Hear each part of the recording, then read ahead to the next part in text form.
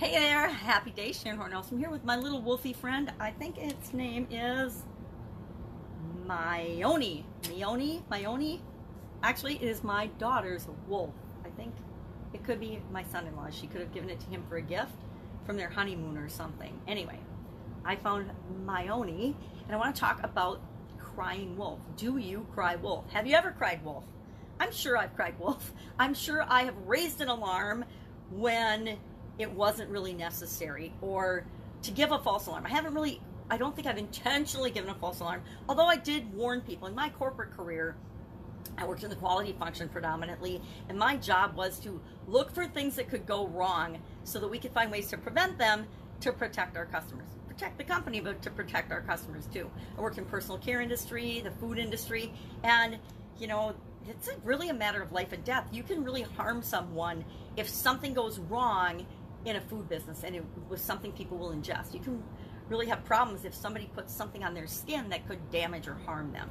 So although I would think that some of my coworkers thought I raised the alarm too much and raised the alarm falsely because the probability of the things that we thought would happening was rare, that was my job. That was my responsibility to protect our customers and to protect our company and the people that worked there by raising the alarm. So to cry wolf, where the heck does this come from? Of course, it is an Aesop fable, one of the most famous of Aesop's fables, and it's about a little shepherd boy. He's hanging out in the hills with his sheep and he's lonely, and so he decides he's going to get some attention. So he yells wolf at the top of his lungs, and the village people come running, only to discover that there is no wolf. Now, he might have gotten away with it and he might have been okay, but he did it a bunch more times, right? He kept doing it. He kept crying wolf, getting all the villagers to run and try to help him with the wolves and save his flock. And after doing this many times and finding that it was a false alarm, the people of the village grew suspicious of the young shepherd. And then one day, of course, as would happen, a wolf did approach and come into his flock and killed all his sheep, because as he cried wolf at the top of his lungs over and over again, nobody came to his rescue. No one came to help him save his flock, and so he lost his whole flock. And that is the story behind the famous cry wolf saying, right? If you cry wolf, if you make a false alarm or to give a false alarm, if you warn of peril and you know it's not going to happen, or you know it's not true. This is more of a, if you know it's not true, but you're doing it for attention, right? And we find all sorts of ways to draw attention to ourselves. Think of kids. If you're working with kids, employees and people and humans, we're all the same, right? We're all just big kids. If we don't get enough attention in positive ways, or we can't get attention or feel like we're getting enough attention in positive ways, we find ways to behave in negative ways to get the attention that we want. Now, sometimes people believe that negative attention is better than no attention at all. So what does this have to do with growing our businesses and supersizing our businesses and creating the business that we want? Well, several things. Do you have people in your organization that tend to cry wolf? You know, the tattletales, the naysayers, the complainers, negative people in your organization. And how do you handle those people? And what do you do to make sure that their behavior isn't negatively impacting other people in your organization? You, as the leader of your organization, or a leader in your organization, that's part of your responsibility and your role, is to pay attention to the culture that's being created in your business. Another thing to think about is, I actually had a boss once who was a huge perpetrator of this behavior. He had us do these scenarios called what ifs. He always knew that none of them were ever gonna happen, right? And he would come up with these wild scenarios or what ifs, and he would have all of us department heads stay up all night long and create all these elaborate spreadsheets and what would we do if this happened? What would we do if this happened? And then we found out after about 12 times of him doing this that he was just having us do this before he met with his boss to make himself look good, to have all this information and studies done that would make him look good, but we were never going to do anything with that information. Nothing was ever done with that information, and we were wasting resources. We were wasting our time and our energy on these projects and these ideas that were never going to happen.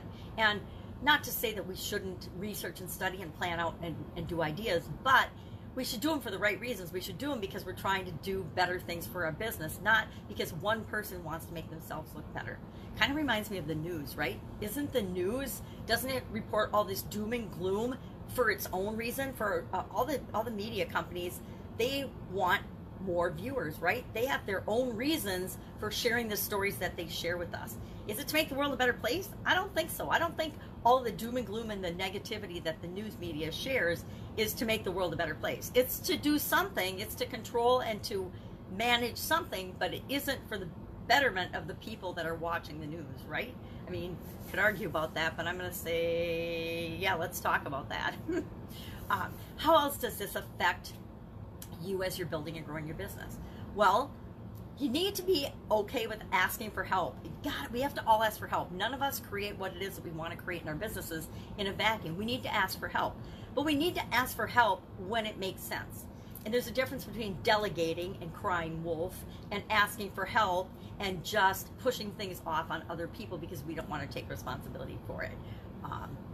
But we need to ask for help when it's needed, and we need to delegate when it's necessary, right, in our organizations.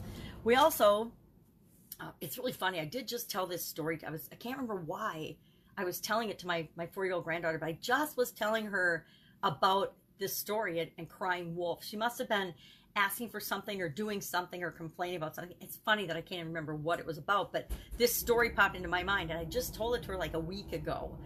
So when I saw this idiom, I thought, okay, this is a good one. Let's talk about crying wolf.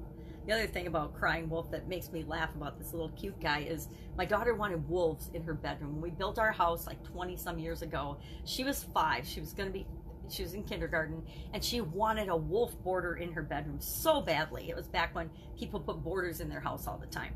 And we looked at a bunch of wolf borders, and out of my own fear for her having bad dreams and not being able to sleep and stuff, I kiboshed that idea, and I would not let her put up a wolf border. Now, was I doing that for her best interest, or was I doing it for my fear of what would happen and how much it would impact me if it did cause her to have bad dreams? What's the worst that could have happened? I would have had to rip off the border and put on a new one. But instead, she got mad. She got a little upset with me over the years that I didn't even know about, because I put up a cute little bunny border that I thought she would like better. Now, it's interesting. She still likes wolves. She actually bought this for her husband, I think on their honeymoon or something. And so I happened to find it today. I'm like, if we're talking about crying wolf, why not grab a wolf and talk about crying wolf? So I'd love to know what you think about this particular saying. Have you experienced it? Have you worked with people? Okay, in corporate America, I'm going to say if you work and have a job and work in corporate America and have ever had a boss or a manager, you have experienced someone crying wolf. Either a coworker or a boss or a manager. It's inherent and so common. People tend to blow things out of proportion and think that everything is the end of the world. They think every challenge, every obstacle is the end of the world, the end of the business, the end of our lives. And so we need to push against that tendency to overinflate the importance of individual events and individual things. We also need to pay attention to people's behavior, and are they behaving in a way that makes the organization better or makes the organization worse? And then we have to deal with that accordingly.